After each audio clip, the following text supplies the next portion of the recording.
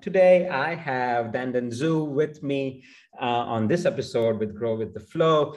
Dandan is pretty prolific on LinkedIn, and her LinkedIn profile is one of the very few that I eagerly look at in terms of new content and just understanding what she's thinking about the market. Dandan is based in New York City. She is a headhunter that specializes in recruiting recruiters for recruiting agencies. That's a bit of a tongue twister. And apart from that, she is also a prolific real estate investor and now dabbling into NFTs. And I'm going to talk more about that apart from recruiting on this episode. Dandan, welcome, and thank you so much for joining me on this call. Absolutely. Thank you so much for having me, Manan. Well, diving right in, Dandan, I would love to understand your journey and how you got started with DG Recruit. Sure thing. So DG Recruit was a combination of just my background being a recruiter for so many years since I graduated from college, pretty much. So it was my one and only profession as like a real adult. And so after 5 years of working at a recruitment agency and being a global top biller, I really excelled and loved this business and really understood the unique things that are facing headhunters today. And it's such a niche field that has a high turnover rate that the people who really understand it are very few and far between. And many of them don't have recruitment businesses that only cater to this very specific demographic, right? This very specific profession. So at the time I was running my real estate, I had multiple properties that were actually pretty problematic because so many tenants, do not pay rent, unfortunately, in the locations that I picked. And I was a young investor, still a very young professional. So by the time when I started DG Recruit in 2018, it really came out of a point of necessity. I needed income again, like active income, because obviously all of my assets were tied up in a highly illiquid asset. At that point, 95% of my net worth was in real estate. And the cash flow every month was just like a few thousand to cover multiple homes. So I was really running tight on active free cash, like active cash. So what's the best way is to go back to my roots as a recruiter and service specifically this niche that actually a friend was like, you should think about it because this is a space that nobody can do, because they don't understand what's going on. So only you can really talk to people and educate them and help them because you've been in their shoes before. So it was a very unique market opportunity. So we very quickly became very successful. And now we've had the business for 4 years. This is our sort of anniversary, I guess, of the 4th year. And it's just been a really cool journey learning this new market and becoming a leader for top billers to turn to. Well, no, that's fantastic. Congratulations on finishing 4 years. Now, it's if you look at last couple of years, right, like 2020, and we are nearing the end of 21. These two have been, very, very tumultuous years. And what are you currently seeing in the market in terms of demand for recruiters? And the whole dynamic of scaling a recruiting firm right now? Well, that's a really great question because the last 2 years, I think the biggest issue with 2020 was that it really limited the amount of incoming recruiters, because typically every single year there are new waves of talent because this is a high turnover industry. So every single year, there's a certain amount of people that come through the big companies that hire a bunch of people and then only 1 or 2 survive and the rest get laid off or quit, right? So we missed out in 2020 on that new incoming pool. So in 2021, things got really, really tight because there's just less population. There's just less people who had now gotten 1 year of experience. Well, because the whole year of 2020, there was no hiring, there was firing. We missed out on a whole group of like new incoming, talent. So 2021, there was a definite talent squeeze. And because so many people were so scared during 2020, and unfortunately, it was just a very inhospitable, commercial environment. So then what happened was so few people were tenacious and perseverant enough to survive 2020 that the ones who did survive, they're in a very good position in 2021. And that's what happened. The people who actually were lucky enough to join the business in 2020, late 2020, right? That's when companies kind of started in like hiring again.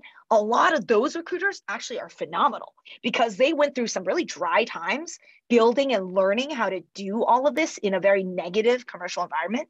And by the time 2021 hit, these people were very, very successful. We saw that same thing happen in 2009, 2010, 2011, right? I started my career in 2011, kind of an upswing. Right. And because it was still kind of slow, it was like a good time to get familiar because at that point, a lot of the population had left the industry. So I came into a very friendly environment because so many people had just quit and just got thrown out, just got fired, just gave up, right? Whatever have you. So internally, that happened to us too. A lot of our staff gave up. They just were like, this is too hard.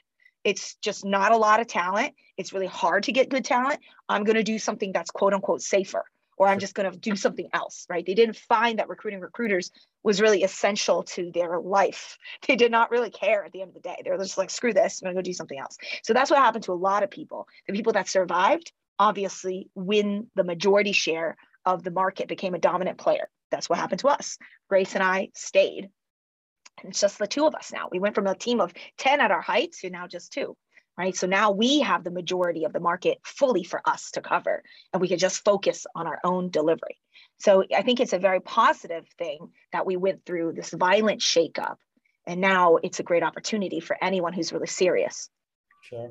And so since we are at the verge of the end of 21 and getting into the new year, I know that a lot of people are planning, their years. And what do you see coming up in 2022? Well, everyone's hiring. So everyone from mom and pops to mid-size to large, right? And this is nothing new though. See, this is where I'm confused. There is nothing new about this. Yeah. Everybody who runs a recruitment agency wants to hire somebody who can bill a lot of money, whether it was 2009, 2010, 2020, every single year, recruiting firms want to hire people who know how to sell and bill a lot of money, because we're in a revenue generating seat. So I don't think there's anything new at all about any of this. There's always a high demand for top billers, always. There's just always a demand for people who know how to sell in this unique niche of selling people and selling jobs. It's a very unique sales skill that is not like selling a product, like a SaaS product or a widget or a service. This is selling somebody a nebulous, intangible thing, like a job and a career and a future. This is not like any other sales. So it's a very niche sales market, and it's an incredible career opportunity that, again, because what hasn't changed as well is the lack of public knowledge about this industry and this career. Still in business school, I went to a business school, no one teaches anybody that there is this career. Right? Everybody knows you can make a lot of money as a doctor, as a lawyer, as a high-end technologist. Now tech, right? Everyone knows, oh, developers make a lot of money. Nobody knows that headhunters make a lot of money. They don't even know about this career. So the same fact remains. Nobody knows about this career. So because we have such a lack of knowledge about this business, we will continue to suffer a talent squeeze because a lot of people will go internal. Even successful recruiters will go internal. Yeah. And a lot of people, also some very few people retire like I did. I left the workforce because I retired, right? So some people do leave and set up their own agencies. So then you lose that worker because they don't have to work for someone else. Yeah. So this is a high loss, high turnover industry. And we do not have enough incoming talent to replace the talent that's leaving to serve the commercial demand for this particular skill set. Sure. Hey, so you made a great point about recruiting not being recognized as a proper career, right? And so let's try and dispel some myths and put some numbers over here, right? So let's say you are a top 20% billing recruiter in let's just say New York City, right? So that's probably the market that you're most familiar with. And you're a mid-level, let's just say 5-7 years out of university recruiter. How much do you need to build to get into top 20% of your peer group? Well, I think It's hard to say because I've talked to 1-year recruiters that have billed over 500,000. I've talked to 30-year recruiters who bill 300,000. So it's not really age dependent. It's more about talent. Because some people just come into this business and they just know how to do it. They just have an advantage. So, you know, at my agency, I can only go by what I saw at my past agency and also what I see with my candidates. So I'd say the benchmark is like the top 5 to 10% of the market probably bills above 500,000, right? Like that's considered good. That's like sort of like the baseline, kind of like that's when you start becoming a serious contender for like a legitimately amazing headhunter, because 300,000 today with wage inflation isn't very impressive. That's just like 10 deals, right? 10 deals at 30K a pop. Yeah, is 300,000. And again, what also is not being calculated, so it's very complicated, is sometimes people are just billing off of existing house accounts versus someone who can totally build a completely new client base and fulfill those recs. And I'm just talking about perm recruitment. I'm not even talking about temp, right? So perm recruiters, I think the minimum standard, whether it's a hot or cold desk today, is really 300,000. Like if you do really anything less than that, it just means you're still learning. I talked to a lot of billers in the first year. They're like, I did 150K. That to me is just not very good, right? But in their industry, in their job, it's considered decent because some companies will pay you 50% for that. So they're taking home 75K for billing, 150, which again, I think is very low. It's extremely low, but they think it's good, right? So everybody, just depending on your commission bracket, like if someone gets only 30% of their total billings, you have to bill a lot more money to make any decent money. If you get 50% of your billings, you can bill half as much and make almost the same amount of money. So I think it really does depend on what situation you're in. So I was in a bracket where I earned about net 30% of my billings. And that was off of my own clients and off of my own candidates. I had to double end each deal. So I think what I did is the hardest, because you have to bill a lot. You have to do all the parts of the job, and you only get 30% at the end of the day, like inclusive of your base. It's only because I didn't know anything. When you're a college grad and you go into your first recruitment agency, you don't know anything about this industry. So if you're in a situation, it's smart. And that's why recruiting recruiters, it's a very necessity kind of industry, because these people don't know any better, right? So when I was billing over 700,000 for my company, I didn't know that I was getting shortchanged on commission. I just didn't know. I didn't know what everyone else was getting for that level of production. So very few people really make it above like 700, right? Because a lot of times people are billing 500 and making 250. So they don't need to make 700 to make 350. They don't need that extra 100,000 because 250 is good living, right? So again, it's a hard question to answer, because if you're making over 200,000 point blank as a 20-year-old living in New York City, life is really good. You don't really have to work that hard. It's like, why bother, right? So some companies, I'll give you 50%, you can bill 400, and I'll give you 2. That's pretty good, right? So in order for me to make over 2, I had to bill 740. That's just how bad my luck is because of the commission rate. So I had to bill that because I wanted to make over 2, right? So I worked really hard to break 7 so I could take home that 2, right? So again, everybody has a different motivator, has a different ambition, has a different commission setup, which is clearly linked to their billing targets. Sure.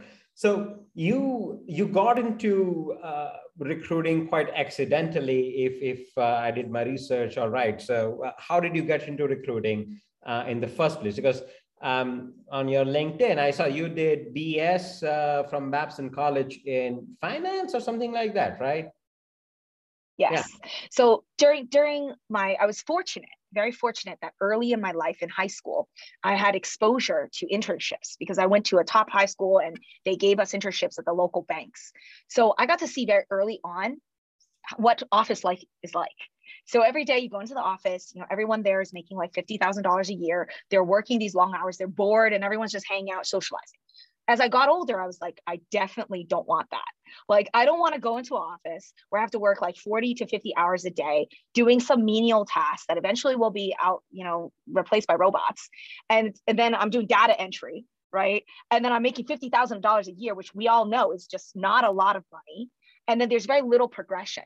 So very young in my life, I realized that's definitely not what I want. I don't want any job that has a limit on my income, because I think it's pretty much the antithesis of America, right? America is entrepreneurial. My family's immigrants. We came to this country to make money. We didn't come here to play. We came here to make money because we were, my parents were poor grad students in China.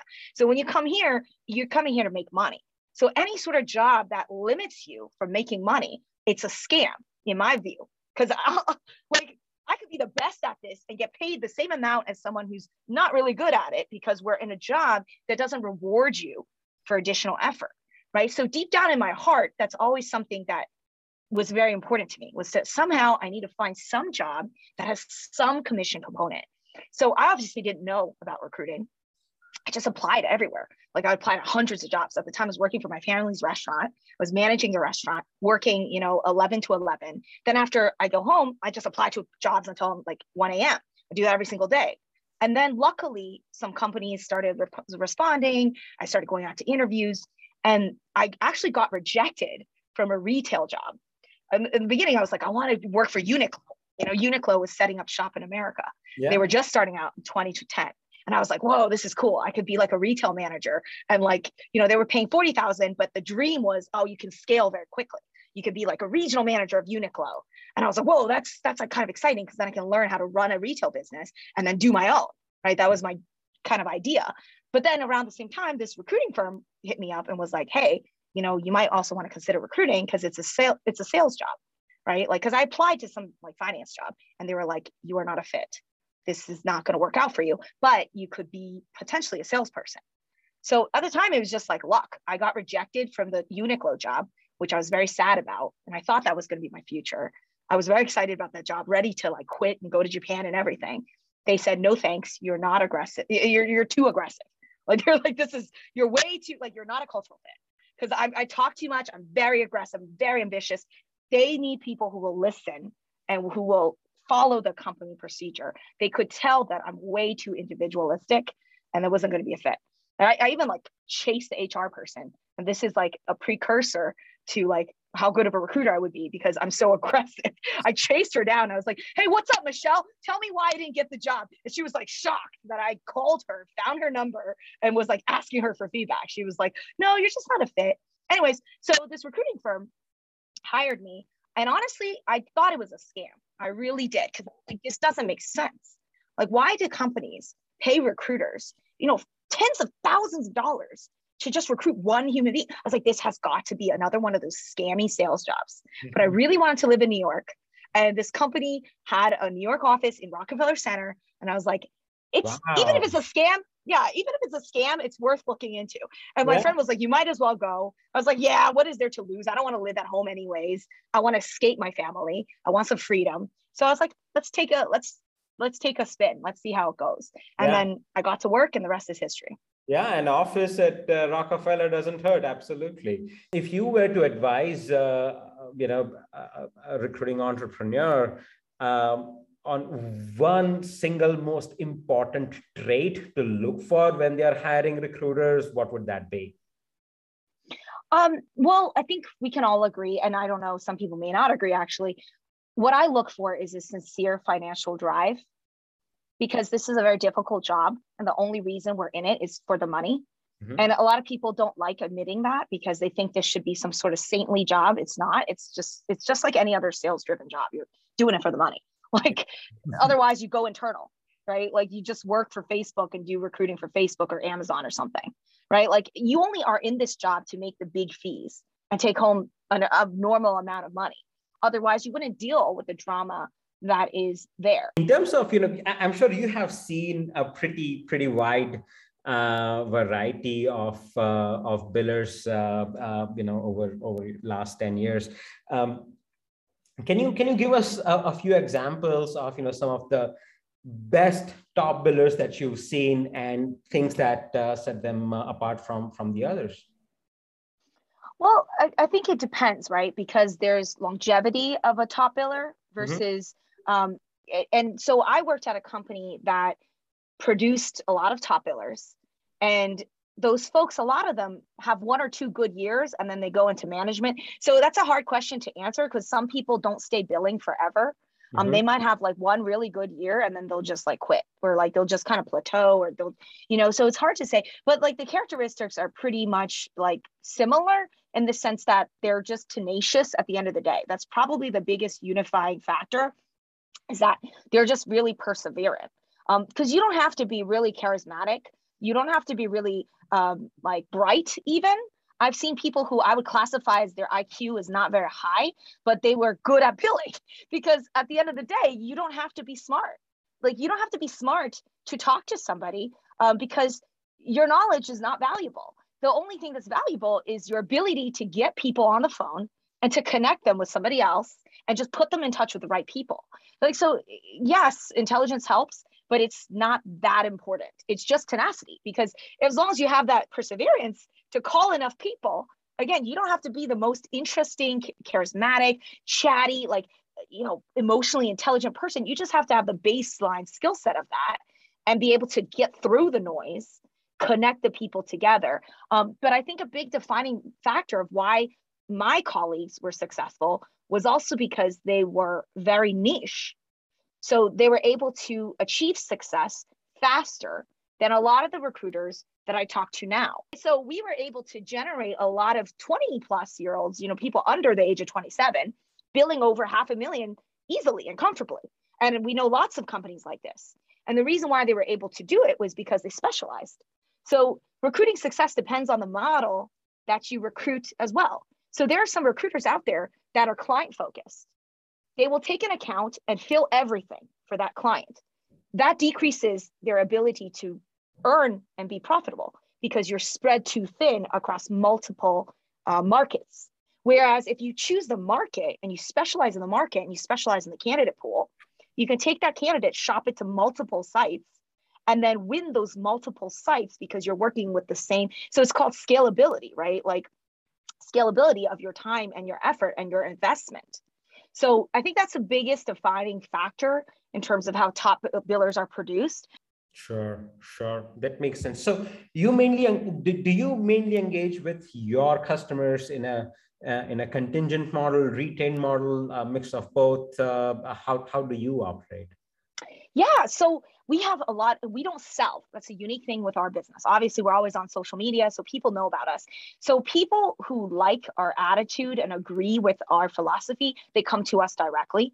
So we have a lot of inbound all the time. So we have to look at the client and decide, like I said earlier, do they fall into any of these categories, right? Are they a mom and pop? If they're a mom and pop, again, the odds of them being an attractive client is close to zero.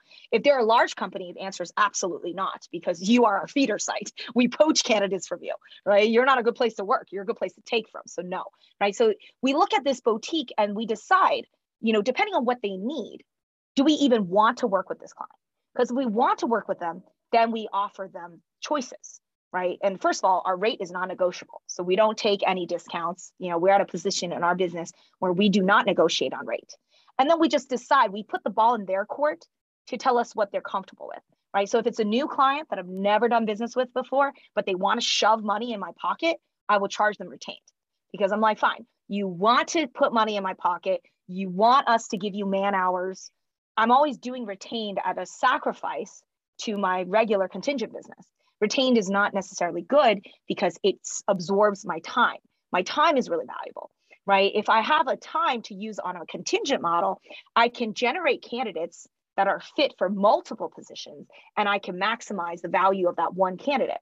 For a retained search, there's some sort of exclusivity, right? I can't just give that candidate to everybody else because you paid me up front. I owe you something. So I do not like that dynamic. And usually sometimes it hurts me. So I'm very careful. I would say right now I'm in a mindset where I couldn't be bothered to do any more retained. We've had some retained this year, and that was something new where we were like, oh, let's try it. And I did not like it. I had some good experiences and also some not very good experiences. We don't like to be told what to do. So I don't like retained, because you're kind of treated almost like an internal recruiter. And that is the last thing I want to do. You should not be looking to me to solve your talent issues, right? I'm only supposed to be generating one person that you're going to hire for the search. And that's about it. I'm not supposed to staff up your whole organization, right? Because you couldn't afford that service. So no, I don't like retained. I actually really think I can sell it. I've done it before, and I've always had like retained in my old job even.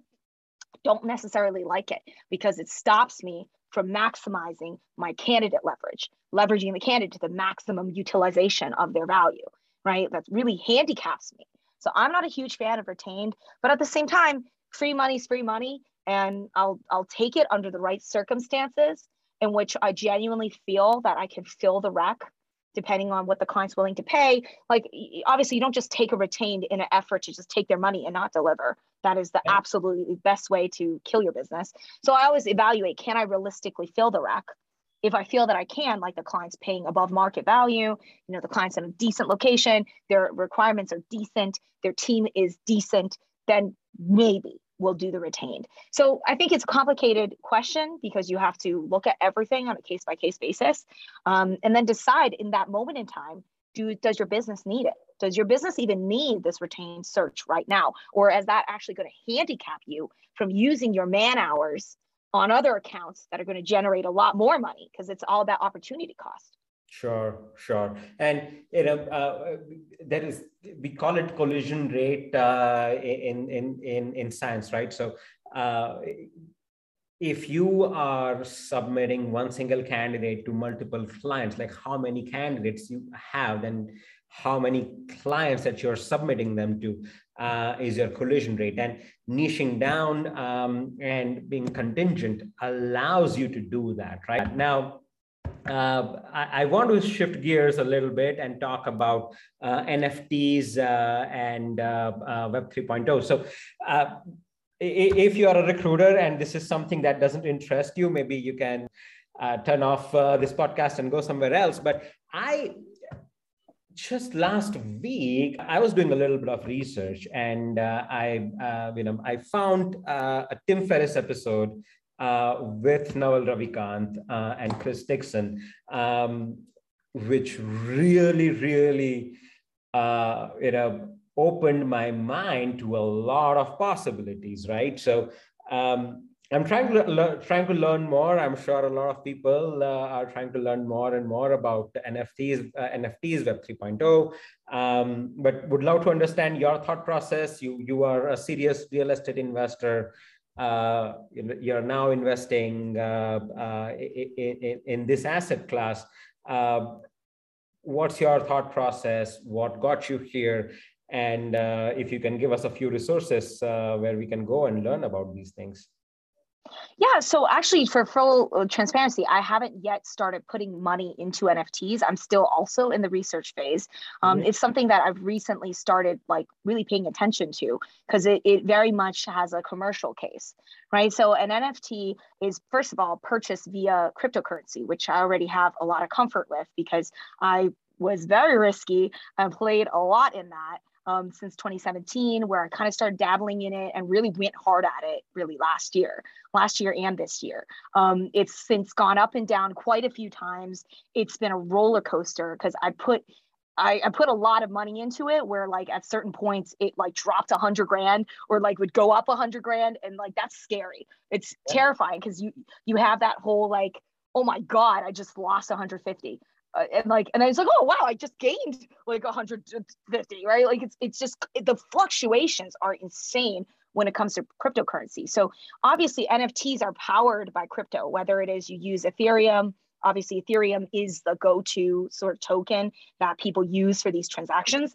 So I think the first step is understanding the relationship between crypto and NFTs. And from what I've heard, like Gary Vaynerchuk is very deep into this. So you can just Google Gary Vaynerchuk, NFTs. Another resource that has been really helpful for me is this really cool podcast called NFT for Newbies. And the hosts are really interesting. They've all started to dabble into NFTs. I have a few personal friends that I know are in it. And for content creators like myself, NFTs could be something I could use to actually sell my products. And that's really cool. It's a very mystical, and I think early adopters, you either going to win big or you get slaughtered because there's a lot of scams. There's a lot of issues right now. I'd say proceed at your own caution. Only risk what you're willing to risk because look what's happening to crypto right now. This has been a bad week for crypto. Yeah. All of a sudden, that impacts your NFT value. because now the Ethereum dropped and so did Bitcoin. So these are all interlinked and it's still very new. And it's just proceed at your own risk, but guaranteed there's going to be a small portion of people who are really going to profit off of this if they do it right. Yeah, no, absolutely. And I'm not sure about the financial uncertainties and how the whole money aspect of it is going to work, but just from a tech perspective, it's very exciting, right? It's very exciting because we are going back to the basics of internet, of building protocols that are public, that are open source, and that created possibilities of people creating companies like Facebook, Google, and all of that, right? So the most common example that I like to cite is, email works on SMTP protocol, which was developed, I don't know where it was developed, but it's a free of cost protocol. Nobody makes any money when you send an email. And we are going back to those open, that basics of internet that made internet such a great place, and going back to having more open source protocol based elements on the web instead of having it centralized with one single control, right? So that's what's exciting me the most about it. My last question, then I always ask, like, what is one single podcast, one single book, or a person that has had, an outsized impact on the way you think and the way you look at the world, and who would you recommend, for us to go and check it out? Well, I'm kind of torn to answer this question because the older I get, the more I dislike this person. But his name is Robert Kiyosaki. He's very famous. Rich Dad Poor Dad. That's the dude. Oh yeah, okay. Rich Dad Poor Dad. Yeah. I'm not a big fan of him because he does run quite a few scams. Like, he does prey upon people who want to get rich quick. Yeah. He absolutely will prey on them, and he's very predatory. I've been to a few of his seminars where literally he has encouraged people to increase their credit limits so that they can buy his product priced at $15,000. And these are people who are very poor and they are not doing well. And I can see it when I'm at the seminar. So I can appreciate his sales prowess, his ability to make people do things, and his entrepreneurial journey. And obviously, Rich Dad Poor Dad was a very, very powerful book that really shaped my understanding of being a worker and being an entrepreneur, and helped me at a young age. I read it when I was 19, and I reread it, a couple of years ago. And it's a very valuable philosophy, right? This idea of like not doing the conventional thing. And even when it relates to real estate, right? Like he was the one that had a few books. I read like ABCs of real estate investing that gave me the knowledge to look into the tax code as it relates to 1031 exchanges, which I did when I retired, right? Like the first time. And so I actually did do those things. And it was just because his books kind of like said, this is a model that works, right? You can delay your tax. You can always roll. So it's really wonderful for people who are looking to get rich and like being rich and enjoy capitalism. Obviously, he rubs a lot of people the wrong way because he is teaching people the system and how to leverage the system. I see nothing wrong with that. I just see that the way he preys upon people and take their money to fuel his businesses, it's a little disappointing for somebody who has the financial wherewithal to not do that. Yeah. So it's a very torn reaction, but he is a very controversial, but definitely has some good points that he made that really shaped my views. Okay, perfect. Well, that's pretty much it. Thank you so much, Dandan. I will put a link to your LinkedIn in the description in case somebody wants to get in touch. Yeah, thank you so much for recording this with me, and have a great day. Thank you so much for your time. Thanks for having me. Wish you best of luck in your business, and let's stay in touch. I will.